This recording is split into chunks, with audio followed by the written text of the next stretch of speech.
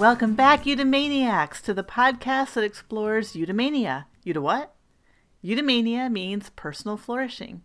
I'm Emily Geiser, and I started this podcast to elevate our tools and understanding of flourishing. During this time where so many of us feel tapped out, exhausted, and down, I'm interviewing guests who bring fantastic tools and experience with flourishing to keep us focused on our own sense of well-being and potential. Thanks for spending this time with me.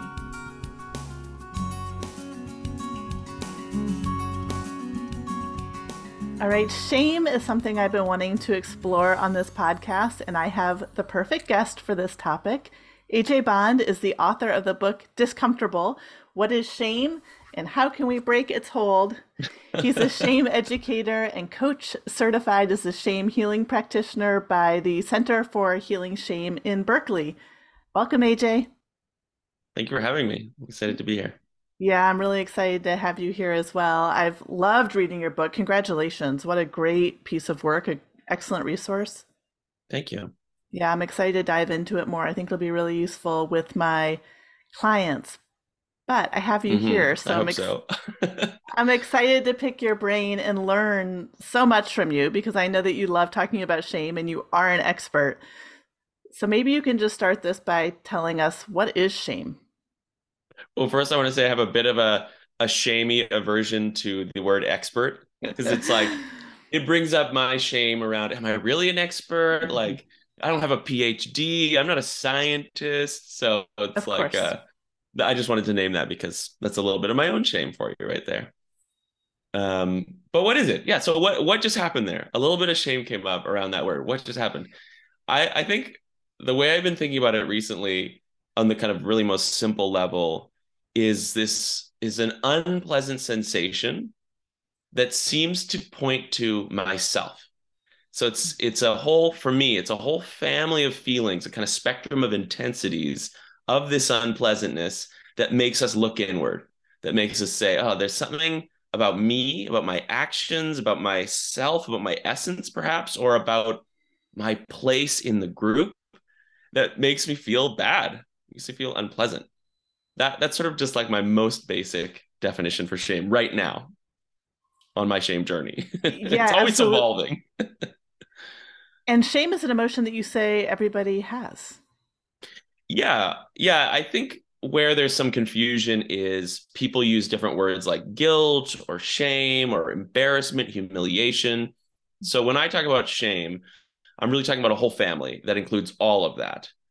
And I'm inspired by particularly a theory of emotion called affect theory, which posits that it's really just a feeling in our body that we interpret in different ways in terms of different intensities and different situations. So shame affect, the feeling and body state of shame, you might sometimes interpret it as just shyness or embarrassment or shame proper or guilt or humiliation. So I think that's why we sometimes think, oh, I don't have a lot of shame, but yeah, I do sometimes feel shy or embarrassed. So for me, it's this feeling that's universal. We all have that unpleasant self-awareness. And sometimes it's really healthy, sometimes really helpful. It can help us see when we've hurt someone else or transgressed our values. And sometimes it can be toxic and kind of maladaptive and limiting.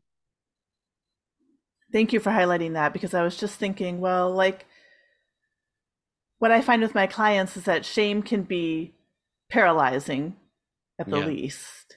Yeah. But I don't think about shyness and guilt as necessarily paralyzing. So it sounds like it's a spectrum. Yeah. And I think when it becomes paralyzing, we're getting into that toxic version of shame, which is for me, an intensity of that feeling, of that unpleasantness that makes it hard to handle Yeah. physically, and usually interpretations, stories, beliefs about self that have been kind of wired into that feeling so that when that unpleasant feeling comes up, it has this second hit of I'm bad or flawed or wrong. So it's just two really disempowering physical and mental attacks. I'm here. I had a session yesterday with a client, and I'm just hearing her words echo in my ears as you're saying this right now, where she was like, I don't know what's wrong with me. I don't understand why I'm like this. Yeah. And So relatable. yeah, yeah. Yeah. And so it's relatable. Tell me about your journey with shame. Yeah. Well, so I'm gay, and growing up in the 80s and 90s, in my family culture, in the culture I was born in, it just seemed to me like the worst thing that I could possibly be. Like, why am I having these feelings? Why am I, oh, I feel emotion come up even now. It's like that subject is just wired into my brain in such a um, powerful and painful way. So yeah, so just feeling like, oh, there's something wrong with me. Why am I like this? How did this happen? What did I do wrong? Um, Struggling with that, and then eventually coming to terms with my sexual orientation, coming out, making gay friends, being accepted by my friends and family. But that deep sense of what's wrong with me, like your client said, it continued. It sort of lost its original. I think, my sexual orientation growing up in a kind of heteronormative society, a big kernel for this feeling of what's wrong with me, but other things as well, like family, intergenerational family shame, things like that. So even though it kind of lost one of its big justifications, it was just wired in there. This deep belief, deep in my like brain, in my inner child, that there's something wrong with me. And that in a way is still with me. It's a wiring that's I think very gradually softening, but more than anything else, I'm just more comfortable seeing it, knowing what it is. And that is the result of going to therapy. That's kind of how it started for me. My therapist, luckily for me, was able to say, like, I think this thing you're talking about, this like feeling, is shame. And that I was like, oh wow, oh, is it? And it just set me on this journey. I started listening to every Brene Brown interview, reading every book I could find on the subject. And the more I read, the more I was like, absolutely. Like, this is the core issue for me, is this deep internalized sense that there's something wrong with me. And it it kind of um there was a powerful moment, I don't know exactly, maybe a year into this exploration, where I had a kind of breakthrough, a kind of like almost spiritual type little mini awakening moment, where a lot of the shame I was struggling with seemed to kind of separate from me. And I realized it wasn't me. It was a shift where shame became an object. Instead of being me, I'm shameful, I'm contained. It's like, oh, there's me and then there's shame, and they're different things. And I saw how a lot of the beliefs in that shame, like the feeling isn't me and the beliefs attached to it, they're not even my beliefs. Like, they're not my opinions. They like were given to me as a child, and I just believed them. So that was a really powerful moment, but my shame didn't go away. So since then, and that was like 5 years ago, I've just been still on a journey of like how best to relate to this feeling that doesn't go away, how best to relate to this wiring around there's something wrong with me, which also doesn't just quickly go away. It's almost like the analogy I like to use is, on some level, my first language is English. It's deeply ingrained. And emotionally, it's kind of like my first language is shame. It's deeply ingrained on that same level of intensity as English. And I can't expect that I'm just going to switch to Spanish really quickly just because I see that I'd rather speak Spanish. So that's what it's like with shame, is I'm gradually trying to learn a second language, which is really hard to do as an adult, a second emotional language. Does that Mm. make sense? Yeah, it makes so much sense. And I'm also thinking about how, I talk a lot about how we have feelings and we have thoughts, but we aren't our feelings and we Yes. aren't our thoughts. And the less we can attach to them and kind of integrate with them, the better. Yeah, and that's exactly what that breakthrough moment I think was Mm. a real sudden shift where I realized I'm not these feelings and I'm not these thoughts. They didn't, like, I thought after that would mean they would just leave me forever. They didn't. but at least I've never believed them quite as much Yeah, since. totally. So freeing. Yeah. It was the I felt like bliss after that moment for like a month. But then gradually my shame came back and I was all confused. I was like, I thought I got rid of this. Like what? And so now it's been a journey of befriending shame, not getting rid of it, but befriending it like a chronic condition.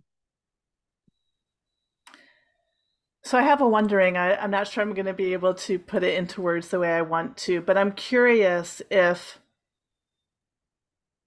you talk about shame being your first like emotional language. I'm kind of curious if that was always true and being gay was how it was magnified, or if realizing that you were gay in a very heteronormative community is what first caused the shame. Is that clear? Yes, absolutely clear. And um I am for my money, it's the latter. Hmm. It's I think we might be born, I might be an HSP, I might be a highly sensitive person, that my understanding, which is limited, is that that's a very real thing. Like people can be much more sensitive emotionally, would definitely seem to be born with some intrinsic sense of introversion or extroversion, things like that. But I don't think that those things inherently bring us shame until they cause a sense of rupture or disconnection with the important people in our lives. So I don't think a child is just born full of shame, but I could Sure. be wrong. I could be wrong. Um, there are definitely people who seem to have a lot more shame than other people, and I don't know exactly what causes that. There could be something biological to it, but I think mostly when we're talking about toxic shame or problematic shame in our lives, it is shame that as a child, it's some kind of subject that seemed to cause a rupture with our caregivers. Perhaps even like a persistent rupture, like a bunch of small ruptures, like complex trauma type ruptures. And very gradually, the child who's very egocentric and sort of interprets the whole world as like about me or my fault, good or bad, naturally says, oh, like there's something about me that causes my parents to like shrink away, or important adults or people in my life to shrink away. What's wrong with me? It's that question again. Oh, like, what did I do to cause them to shrink away? And it doesn't occur to us at that age that they have their own shame and their own imperfections and their own trauma. So we just very naturally blame ourselves. And I think that is adaptive, it's instinctive because for a few reasons. If we saw that our parents were flawed, it could create anger in us, which could be unsafe for us to get angry at our caregivers, to be like, it's your fault, dad. It's your fault, mom. Like that could be dangerous for a child that's helpless and needs their support. Plus, we have more control over ourselves. So if we interpret it as our fault, we can find strategies to mitigate it, which are actually going to save our lives as children. So it's very adaptive and useful as a child to think this way, to blame ourselves, and to make different, to change. Oh, every time I want physical affection, my parent pulls away. There must be something wrong with me for wanting physical affection. I will stop wanting it in order to fit in and be safe. So as a child, that's helpful. But then that wires in, and that is a story that we carry into adulthood where it becomes maladaptive, no longer useful to be seeing it as our fault. Does that answer your question? Yeah, it really does. And it when you were talking, I was thinking about something that Brene Brown says, and she's the first person who introduced shame to me. It wasn't actually an emotion that I related to at all, which maybe Yeah. is part of how it's Manifests. exactly. Yeah. Um, and I think it was in the same context that she said, whenever you're looking for a way that you don't belong, you'll always find it. Yeah.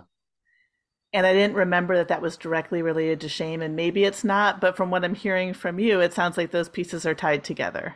For sure. I think when we feel that we don't belong, shame is the feeling that comes up, the alarm that says danger. Because as a social animal, um, for our ancestors and for our biology, it really is life or death to belong. That's like our core, one of our core needs, I think. All of our needs are met in the context of belonging as a social animal. So to some extent, I need to belong in order to meet my basic needs to have shelter and food and safety. So yeah, shame is like you might not belong. Uh, and generally, that's because there's something wrong with you. Fix yourself, change yourself. And as a child, that's literally true. It's like, well, it's not literally true, but it's literally true that you need your parents to survive. Eudomaniacs! Thank you for listening to this episode of You to What? I know you love to learn about health and ways to feel better and get more joy from your day to day. You want to experience eudaimonia, but are you implementing what you learn? And do you feel successful with that? Maybe you aren't sick, you just don't feel great, like constant fatigue, foggy thinking, bloat, or digestive issues, anxiety. These are all things that I can help you address. Is your doctor talking to you about the pillars of health like nutrition, sleep, movement, breath work? This is true preventative medicine. For example, when you work to bring more balance and health to, say, your hormones through diet and lifestyle, you can experience a cascade of benefits, such as weight loss, more energy, better digestion, better sleep, better moods, and so much more. And it all stems from treating the root cause, not each individual problem. So I'm talking about this because the most common complaint I hear from women is that they know what they should be doing, but don't have the time or energy to make it happen or to stick with it. I get that. You probably read a lot, listen to podcasts like this, and just generally know a lot of stuff, right?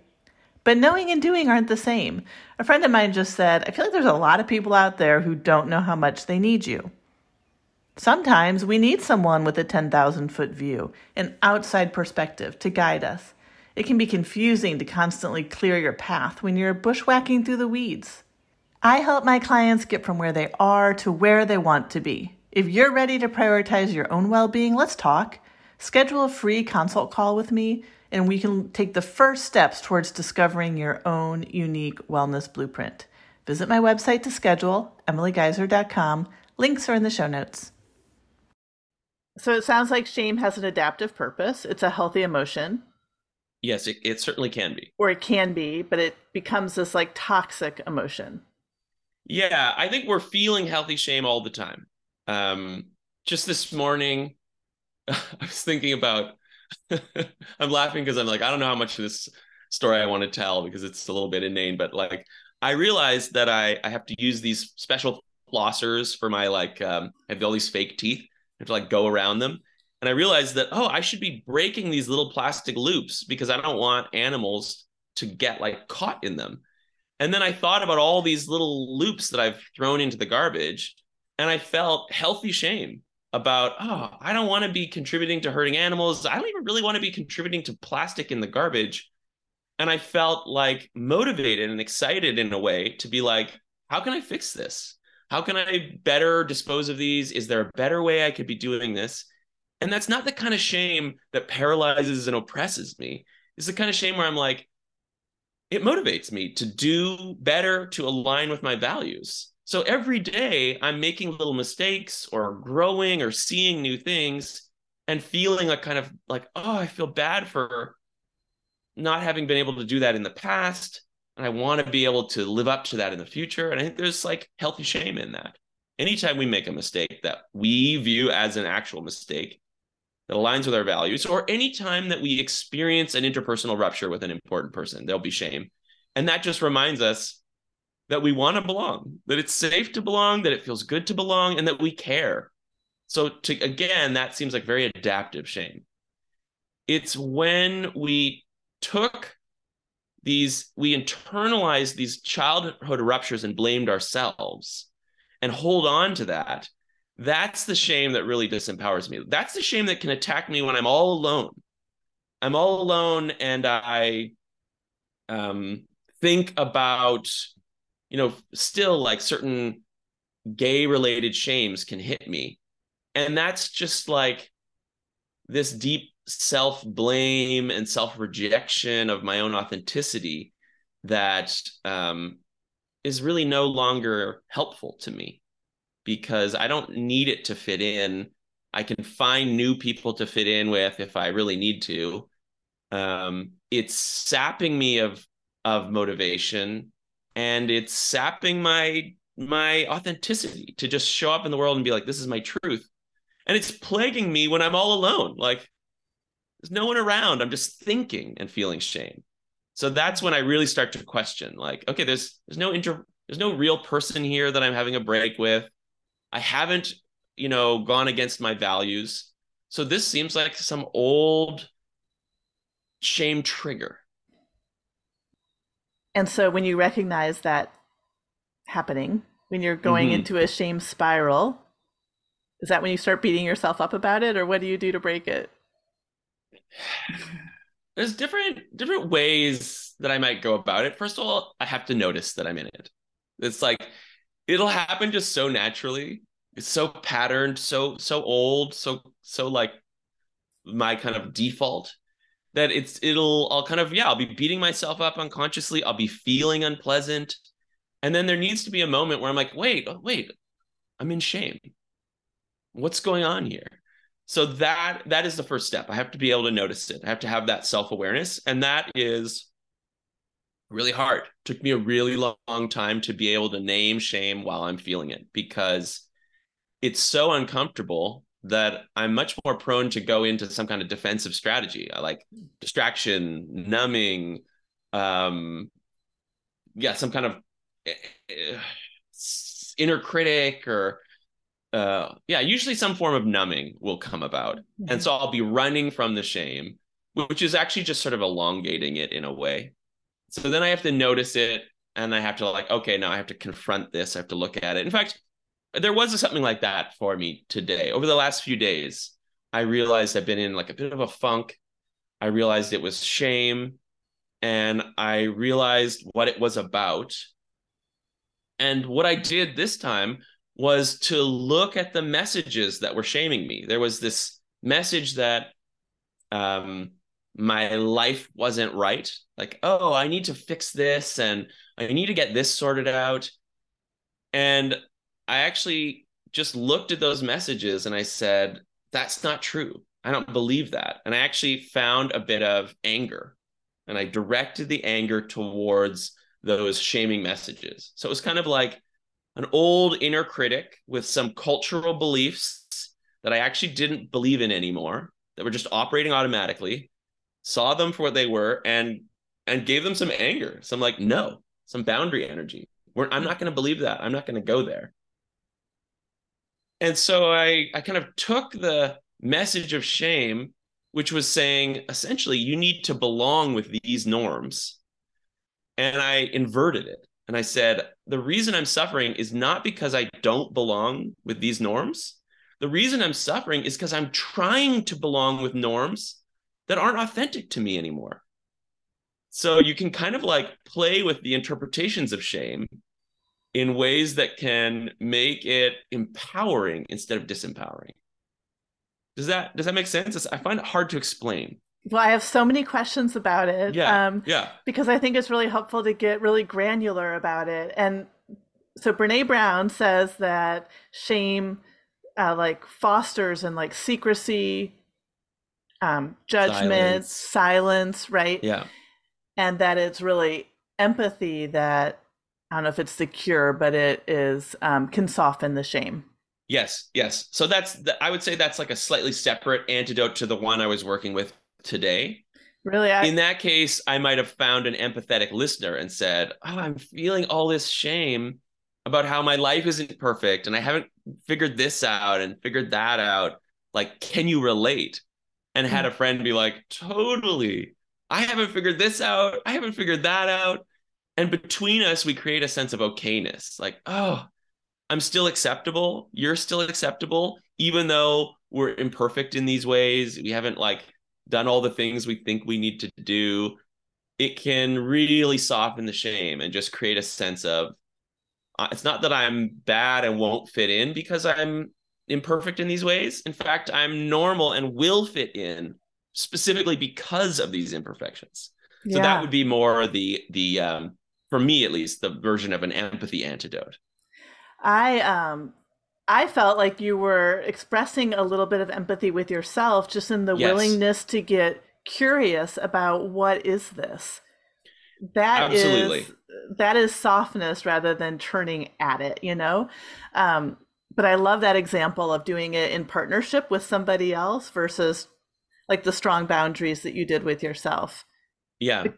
I think that's so important. You're absolutely right. It was a self-compassion, self-empathy move. And I think I needed to receive that externally in the past to to to know that it was possible from like my therapist in particular and close trusting friends. But then over receiving that, you're gradually able to kind of internalize it for yourself. And you're absolutely right. In the past, I would have probably believed the shaming inner critic and kind of sided with them and been like, yeah, AJ, figure your crap out. But because of this self compassion work, I was able to say, wait, let's question these beliefs. Who said you have to be perfect at that or have this figured out? Oh, well, I'm 42. Like, doesn't a 40? No. Who said? Who said? So that's where I start to have my own back and get some anger, which is new for me. Anger is hard to have when you're a lot of self-shaming and create that boundary. So you're absolutely right. Hmm. Interesting.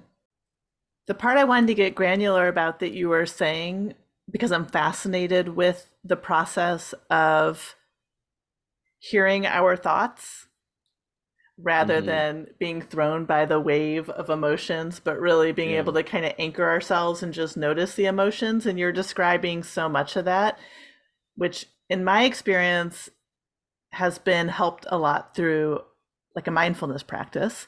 And I'm Yes. curious if you have a practice that helps you separate from your emotions, because I feel like a lot of people that are listening to this maybe don't really have a mindfulness practice and don't even get how to get a step away from emotions rather than just be the emotion. Yeah. Yeah. Yeah. I absolutely am a big meditator, and that has been huge. The like just to be able to notice is already that piece of mindfulness, that piece of separation to say that's not me. So I can like have a little bit of distance and look at it and examine it rather than just believing it. So meditating has been super helpful with that, as well as parts work. I've done work like focusing, internal family systems, um, and there's others. I'm trying to think of some other examples, but that's a good start. They're just systems that really get you thinking about your your impulses, your emotions, patterns as these kind of separate entities. Sometimes it can even sound a bit embarrassing, but it actually really helps to create that differentiation, that difference, that space to be able to see them as just to have the room to see them. Yeah. And so yeah, meditation is part of my daily routine. I think it really shows in how you talk through all this. Yeah. Yeah. Mm-hmm. It to be able to like see my inner landscape is something I feel a lot of pride about. It's like I may not have like cured my shame or whatever. I don't even know what that means, but like just to be able to find a kind of okayness within it all is a really which I can't always do, but when I can, it's like something I'm like, oh, I'm so thankful for this. You talked about curing shame, but you've also mentioned how it can be like reinterpreted in powerful and liberating ways, to use your words. So what is that process of like, if shame isn't bad and we're learning to live with it, what does that look like? Yeah. Yeah. In terms of like curing shame, I have this like sort of two big shame things. One is shame comes up How do I deal with it? But then there's a deeper thing of like, why does that shame come up? And is there a way that I could have it come up less? And so reinterpreting it is more, shame is coming up. What do I do with it? Rather than this sort of like deeper, much, much, much more gradual work of how would I trigger my shame less. And so when shame comes up for me, I traditionally was in my childhood. Again, this is sort of like wiring, conditioning type stuff. Based on my culture and based on my own interpretation, this feeling became associated with the story that I'm bad. So it basically meant that every time I felt this sensation, another neuron lit up that said, this sensation means I'm bad. And anytime I thought, oh, I'm bad, the neuron would automatically link to shame. So like a very disempowering combo. So one of the big first moves that I had to start working on was separating out that when this feeling comes up, it doesn't actually mean I'm bad. However, that doesn't mean that the neuron that says I'm bad won't light up as well. So there's, again, it's kind of like a meta self-awareness move where you're able to see the shame, be like, oh, there's the thought that I'm bad, and also contain a knowing that that's not true, that that's an old interpretation from the past. And it helps to start exploring shame and discovering that it has other meanings. Shame is the warning. There's many ways you could reinterpret it. Shame is the warning that there's some kind of interpersonal rupture or that there could be some kind of interpersonal rupture. So just a definition like that helps me reinterpret. Okay, so shame doesn't mean I'm bad. Shame means that I'm worried that there is or might be a rupture with some kind of important person. And there's other ways that you could think of shame as well. Some people like to separate shame and guilt as shame means I am bad and guilt means I did a bad thing. So I consider those both shame, the feeling, with different interpretations. So it's worth noting that when I'm feeling bad, there might be a version of that, a reinterpretation that actually says, oh, actually, I just made a mistake somewhere. This isn't always true. Like shame can be triggered when you haven't made a mistake. But under certain situations, you can see, oh, yeah, I said that thing. It came out really harshly, created a bit of a rupture with my friend. And then shame came up and I said, oh, why did I do that? Because I'm bad. And I can then be like, no, that's not actually the story. The story is, yes, there was a rupture. And I think that I did make a mistake. And I'm feeling this shame because of the mistake and the rupture. And when I focus on it like that, it's a lot clearer what I want to do. I want to repair the rupture and I want to apologize for the mistake that I made. Whereas the other interpretation, it's worth noting, if I'm bad and that's why I said that thing and made that rupture, there's no solution. All I can really do is hide my badness and beat up on myself in order to kind of atone for my badness, which I think is how I lived with shame for a really long time. Like, I'm bad, and I'm actually going to, like, in a way, unconsciously choose to beat up on myself to atone for the badness that I don't think I can ever fix or change. So we get into situations like that where it's very limiting, paralyzing, like you said. And when we can find these different reinterpretations, there's just a bigger menu of possibilities for how you can fix the situation if there was a mistake, or just have more self-compassion, more possibility. It expands your options and your agency, which is like, we all want that. Yeah. And that, I think that's what's so awful about shame, is that it tricks you. Toxic shame tricks you into thinking there is no options, there is no possibilities, there is no agency. And that is a hopeless place. I feel emotion coming up in me again. Yeah. Because I think I get trapped in that hopeless place a lot. And in the past, I think I lived a lot of my life from that hopeless place. And if you're into like polyvagal theory at all, which we could get into a bit, I think that for me, that place is a very like dorsal vagal shutdown. So it's like a collapsed state that our ancestors literally used to play dead in order to trick predators into thinking that we're dead. So it's a kind of like it is a kind of death, a kind of hopelessness, kind of powerlessness that I carry around because I don't see that there are actually options. There is actually anger energy, action energy, boundary energy that I can use to escape. But I don't see that. I don't let myself do that. Interesting. That's that paralyzed feeling. Yeah. Yeah, it's actually like a physiological paralysis in a way too. It's like a literally the classic a gazelle is running from a predator. The predator catches them, the gazelle goes into this collapse, this death, and the predator relaxes, and then the gazelle runs away. So that state of the collapse is very like healthy for that moment, but not if you live from that place. If you walk around in the world from that place, it's numb, it's dead, it's hopeless. It's awful. It's truly awful. It's interesting that you said that your what you turn to cope with feelings of shame is kind of like numbing out. It's like a very Exactly. familiar. Yeah, yeah, it's like more of that death state Yeah. in a way. Yeah, it's Yeah, which interesting. I think creates more shame and more hopelessness and more paralysis and less vitality. Mhm. Shame saps us of our vitality. It really does. In fact, in affect theory, they describe shame as an emotional attenuator. So they actually see shame as the move of diminishing other emotions. So literally, shame is like this vacuum created when our system shuts another emotion down. Wow. So again, this vacuum, this death, this void, this numbness is all very shamey. So then I'm curious if you are also working with your nervous system as you are working with shame. I think so. Like in my mindfulness practice, I have a lot of embodiment practice to be paying attention to my body.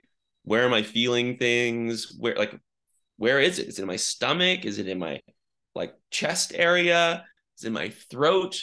To be very aware of that and tracking that, I think is a nervous system practice.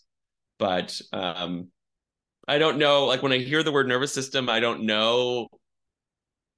There's a sense of like uncertainty, like how expert I am with the nervous system. So that's why I Mhm. had a little bit of hesitance to like, oh, am I working fine? But yes, in a kind of implicit feeling sense way, yes.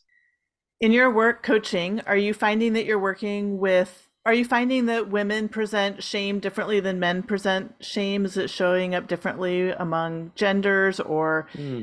in couples? I don't know if you do any of that sort of work.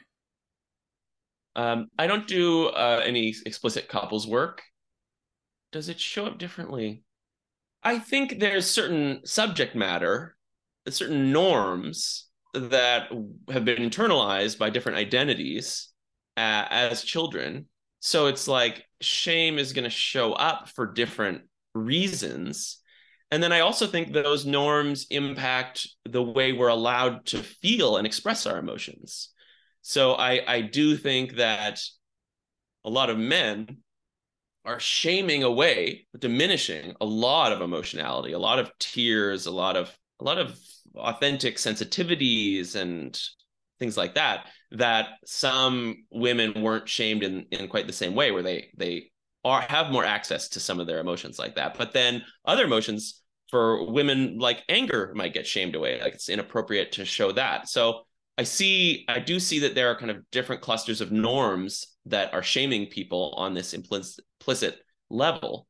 But then you never know. Like I have the thing where I don't, my anger gets shamed away. That's like, in fact, I think for a lot of people, their anger gets shamed away, or if they do feel allowed, they're allowed to go into anger, it's usually a misdirected kind of anger that they're allowed to go into, and not really the primary anger that goes towards the real wounding, um, which generally is associated with something in childhood. So it's like, I'm not going to get angry towards that, but I will get angry at my um, the people who work below me or my children or my partner. Something like that is safe and allowed, but it's not safe to get angry to get angry at the actual problem is not safe. That's often the case with shame. It's like we talked about in the childhood thing. As a child, it's not really safe to get angry at your parent or even to really see when it's their fault. So you blame yourself. So we keep that going into adulthood. And it's safer to blame myself than get angry at someone who is clearly crossing my boundaries or abusing me or something like that. Whew. Like I'm just along for a little therapy session here. Well, me too, because this is like right on my learning edge. It's really deep. Just a real quick break here because I want to take a moment to rave about my favorite skincare brand, Beauty Counter. This is an ad. I'm an affiliate. I locked arms with Beauty Counter back in 2014, and it's basically all my family has been using for our personal care products for the past 8 years. I'm a real stickler for clean, safe ingredients in my food, in my skincare. It's easier to find these days. The thing is, any brand can call themselves clean, but they often can't back it up. Beauty Counter can, and it all starts with safety. Since their launch in 2013, Beauty Counter has disrupted the safety and ingredient norms in the industry and gone on to set the highest bar for safety in the beauty industry. It's not just safer ingredients, but sustainable packaging, ingredient transparency, responsibly sourced raw materials, trace contaminant and heavy metal testing, by the way, that's unheard of, and more. Beauty Counter is a B Corporation, EWG certified, and Leaping Bunny certified, plus female founded. If you are ready to switch to clean beauty, I highly encourage you to shop Beauty Counter. Truly, I love it. That's why I'm sharing it, because we use it. It's what is in all the bathrooms. You can head to the website beautycounter.com/Emily Geiser to shop with me. You can get the link for that and a discount code in the show notes, or message me and I'll send them to you directly. I guess one last point that I will ask about is around authenticity and how shame gets in the way of authenticity. Because as you're speaking, it just seems really hard to ignore the fact that we're not showing up as we really want to if we're carrying around a lot of shame of who we are. Yeah. Yeah. It's absolutely the kind of the core of it in a way. I am bad. There's like that message has gotten wired in there. I think I'm bad. And it's just so easy. Like you said, if you're looking for ways that you don't belong, you'll find them. With that core message or wound that I'm like bad or flawed or wrong, whatever it is, you'll just find so many examples of the truth of that. Yeah. Today it's because I said this, or because I like that, or because I can't do this. Like, just it all kind of gets absorbed in. And so with that will be all these authenticities. My authenticity might be that uh, I cry a lot, but then because I'm bad, I've really connected to the norm that like crying is weak. So I have to shame my authentic desire to cry and my authentic emotions. And I have to use that shame, like I said, to literally like diminish them, to kind of hide them, squash them away, repress them, push them into the shadow. And I have to kind of walk around like that in that numb, repressed state. Because it seems like if I let that be seen, it will prove to people what I deeply fear, which is that I'm bad, and they will then reject me and I won't belong and I will die frightened, sad, and alone because I'm a social animal. I think that's essentially what's going on, but we may not be conscious of it like that. It might just be like, oh, I'd be embarrassed to cry. It'd be embarrassing. But I think if you really followed that trail, it's like, it will reveal that I'm bad and I will be rejected and I will die because I will be alone, and I will suffer because I will be alone. But one way that I'm trying to reinterpret shame is, instead of shame saying, if you show this difference, you will suffer, I like to think of it sometimes as, if you hide this difference, you will suffer, which is equally, it's true. Like repressing and hiding these things is suffering. It's saying, don't conform. Don't be inauthentic. You will suffer. And how you will suffer is you'll feel shame and you'll feel lonely and you'll feel disconnected. So I kind of use the pain of shame sometimes and flip it to be a reminder to be more authentic, to be different, to show up in that, and to say, like, I need to be accepted in this. I need to find acceptance in my truth, or I will suffer. So it's like, it's just a fun little twist. Instead of saying, oh, I need to conform or I'll suffer, I need to not conform or I will suffer. And of course, I want to name, sometimes I will reveal my authenticity and I will be rejected. And then I'll feel shame. And that might be like, oh, I should have never shown my authenticity. But what that's really suggesting is you should live a life of shame. You should stay in shame for safety. And that is absolutely not a joyful life. So I think it's still true. If you don't show your truth, you will suffer. You'll suffer a life of hiding. And we live in a world full of people. We don't live in a tribe anymore where if we get kicked out, we're going to die. We live in a world where we can absolutely find the people who will accept our authenticity, and we can find that joy and that truth. And so I kind of want to remind myself to keep pushing through rejection, that there will be my people out there, that they will be out there. And I have to keep reminding myself of that to get through those hiccups where it's like, oh, well, I actually did get rejected. Whoops. It's such a good point that, for me, I'm feeling like, well, I have shown up inauthentically at times, and that is a shameful experience as well. Totally. Yeah. So I think the message is you will feel the shame and do it anyway. Kind of like fear. You'll feel the fear and do it anyway. You'll feel the shame and do it anyway. Yeah, it's exactly right. And this, I think a lot of us are waiting for the day that we don't feel the shame or don't feel the fear. And I think you bring up like such a valid point. It's like, that day may never come.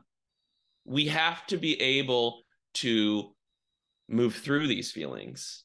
And for me, it helps to just talk about it. Like, I'm feeling shame. I'm feeling fear, but I have to be honest.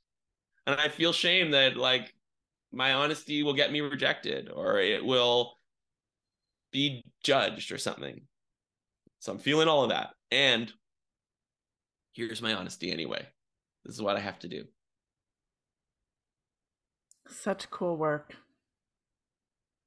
Amazing. It's big stuff. Is there anything that I know that there's a lot I haven't asked you. Is there anything you feel like is important for people to know in this conversation today?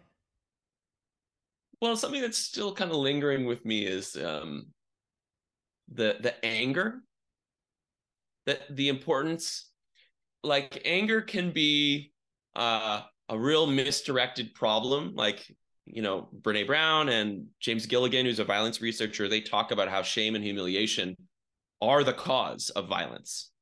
So there's definitely unhealthy ways that we can use our anger based on our shame by kind of misdirecting it at the wrong people.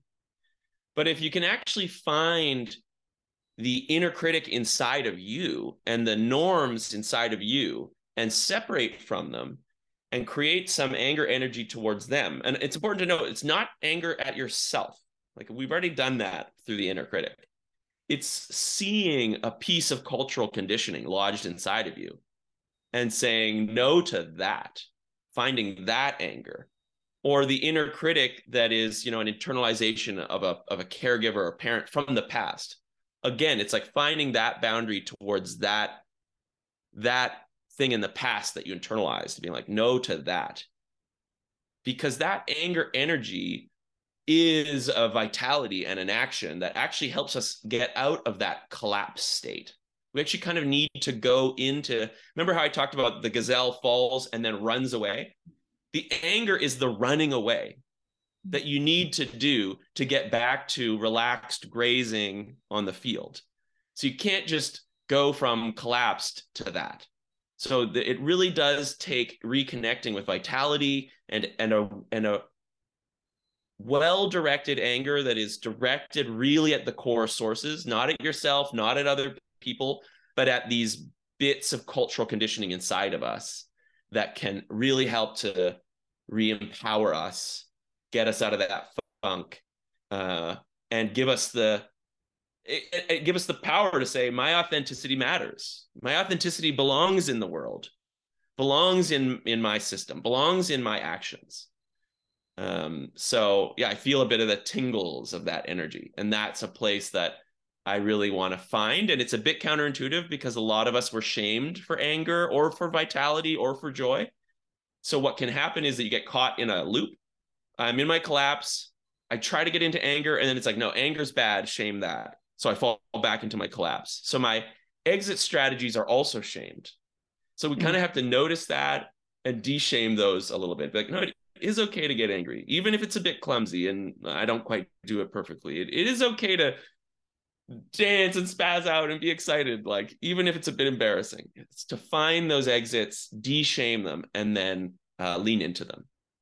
That's so powerful. It sounds like what you're describing is kind of completing a shame cycle, like allowing that last emotion to be one of anger and vitality and energy. Yeah, it's absolutely right. Shame essentially was saying you can't feel those things. I'm going to have to trap you.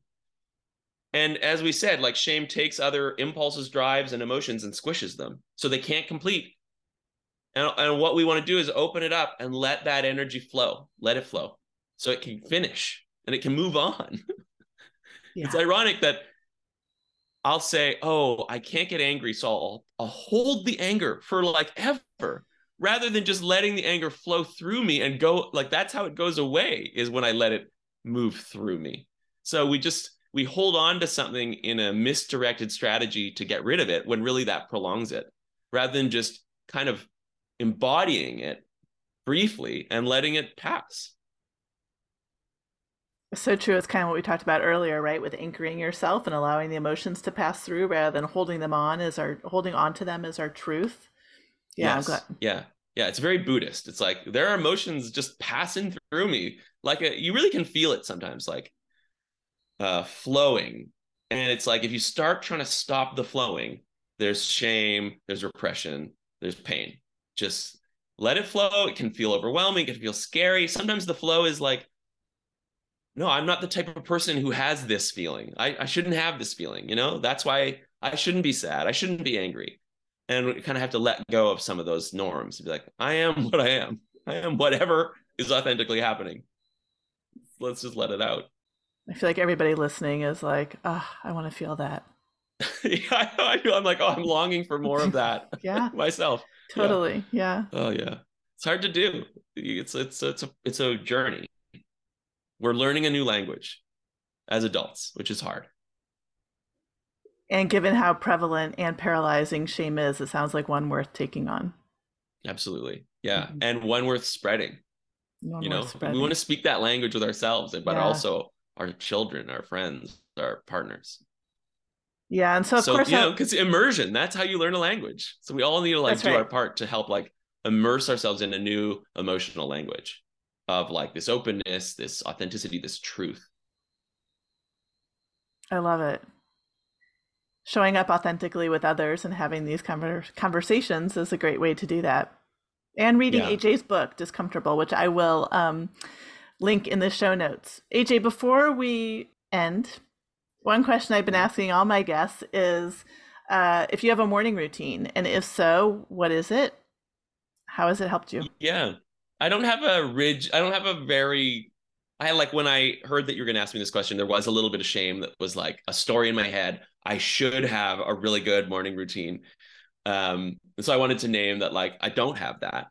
But I do have some things that I can say. As I thought about it, I was like, well, I wake up and I have my dream journal. If I can remember a dream, I want to write down my dreams. Um, I'm like wanting to explore lucid dreaming, and I find it really valuable just to remember my dreams. So that I find that really rewarding. And then if there's time, my favorite thing is to pick up the book I'm reading and read some of it first thing in the morning. I just like to be in bed and just reading. That's a luxurious start to the day for me. And then the other thing I love to do is get some food and do a puzzle. So every morning I'll like get some cereal, and while I'm eating my cereal, I do a little bit of puzzle. There's a part of me that's sort of like embarrassed by that, but it really brings me joy to do this little puzzle routine. Some mornings I just go straight to the gym, so it's like a completely different kind of morning, a smoothie in the gym. But this is my non-gym morning, and then I sort of just have a like a shower routine that I try to put a lot of self-care into. And I think the keys of that for me are that I like to light a candle in the bathroom. And I'm really into like bar soap. So like each month I'll like have a new scented bar soap. And that's just like something that I really enjoy. And it's like it doesn't have as much packaging. So I feel like a sense of like there's some like environmental impact there. And then I'm really into like a nice body lotion. That's my other like self-care thing in the morning. It's like me time putting on body lotion. That is just so luxurious to like put on body lotion. Yeah, and then there's other little bits to it. And then at the end, I try to do this thing where every time I blow out a candle, it's supposed to be a ritual for me to remember to find some gratitude. So I like to blow out the candle and do like a little bow and think of something that I'm grateful for in that moment. And that sort of like sets me off to start working. That's the closest thing I have to a routine. And I don't always do it. Like today, I didn't like the candle, I realized. So it's okay. I notice some people prefer it when I say rituals because routine sounds so structured and not everybody has a structured morning. But what I am hearing from you is a lot of consistency with tending to yourself first thing in the morning in a variety of ways, whether it's a puzzle or a gym, or your routine in the shower and your self-care. There you are first tuning into you and your state. And that to me is like the benefit of a morning routine, right? Is when we tune into ourselves first, we really set the tone for the day versus I think people who like maybe just pick up their phone first or just drop into a busy family life, like you're in reaction mode the whole time. So I think you do have a morning routine. I love hearing it. And ritual really resonates with me. It's like, yes, morning rituals. I like that. Maybe I'll switch that word. Yeah. And what's coming to mind for me is that it's easy for me to look around and see problems and create shame that's supposed to motivate me to solve those problems, which it doesn't do at all. Again, it puts me in a kind of collapse state. And so it does, I'm really trying, especially in the morning, to feel pleasure, to feel pleasantness, to kind of give myself like, you're okay. Your imperfect life is okay. Something like that is how, because I actually think that is more motivating than the oh, you need to fix this energy that I think and have lived my life thinking would motivate me, but has never really worked really fully. So good. Thank you for sharing all of that. Yeah. Thank you for asking. Yeah, I appreciate how you share so much of yourself. Like you show up vulnerably and authentic to this conversation around shame, which is hard to do. So thank you for joining us here in that spirit. Yeah, I feel a bit emotional now. I felt very welcomed. Your energy, like we co-created this. I don't always feel like I can say to someone like, oh, there's a teariness coming up, but with you in this context, I do. And it's something I do try to do in an interview as well, because it's like walk my talk. Let's talk about it. But like you have given me also a like implicit permission. So I appreciate that. Thanks, AJ. Appreciate it. Where's the best way for people to tune into what you are doing? I have a website, discomfortable.net, which has info about my book, Discomfortable, and coaching that I do. And I'm on Twitter. If you search Discomfortable, you should be able to find me, even though there's like some vowels missing from my actual handle, but it's pretty clear. Those are probably the best ways to keep in touch. And I do a podcast as well, but it's been sort of dormant this year, but I am bringing it back this spring, summer. So they can look out for that on whatever podcasting app. And it's also called Discomfortable. Awesome. We'll put links to all that in the show notes. AJ, thanks again for your time. I've loved this conversation. Thank you. Thanks for having me. If you're still listening, thanks so much for sticking around. If you love what you heard, please hit follow and pass along to a friend. You can help others find this podcast more easily by taking a moment to rate and review. And if you're curious what it's like to work with me or just want to learn more about the work I do in optimizing your own wellness, head to my website, emilygeyser.com. You can connect with me directly on Instagram at emilygeyser. Links for those are in the show notes. I'll be back next week and hope you will be too. Until then, think good thoughts and go for 'em.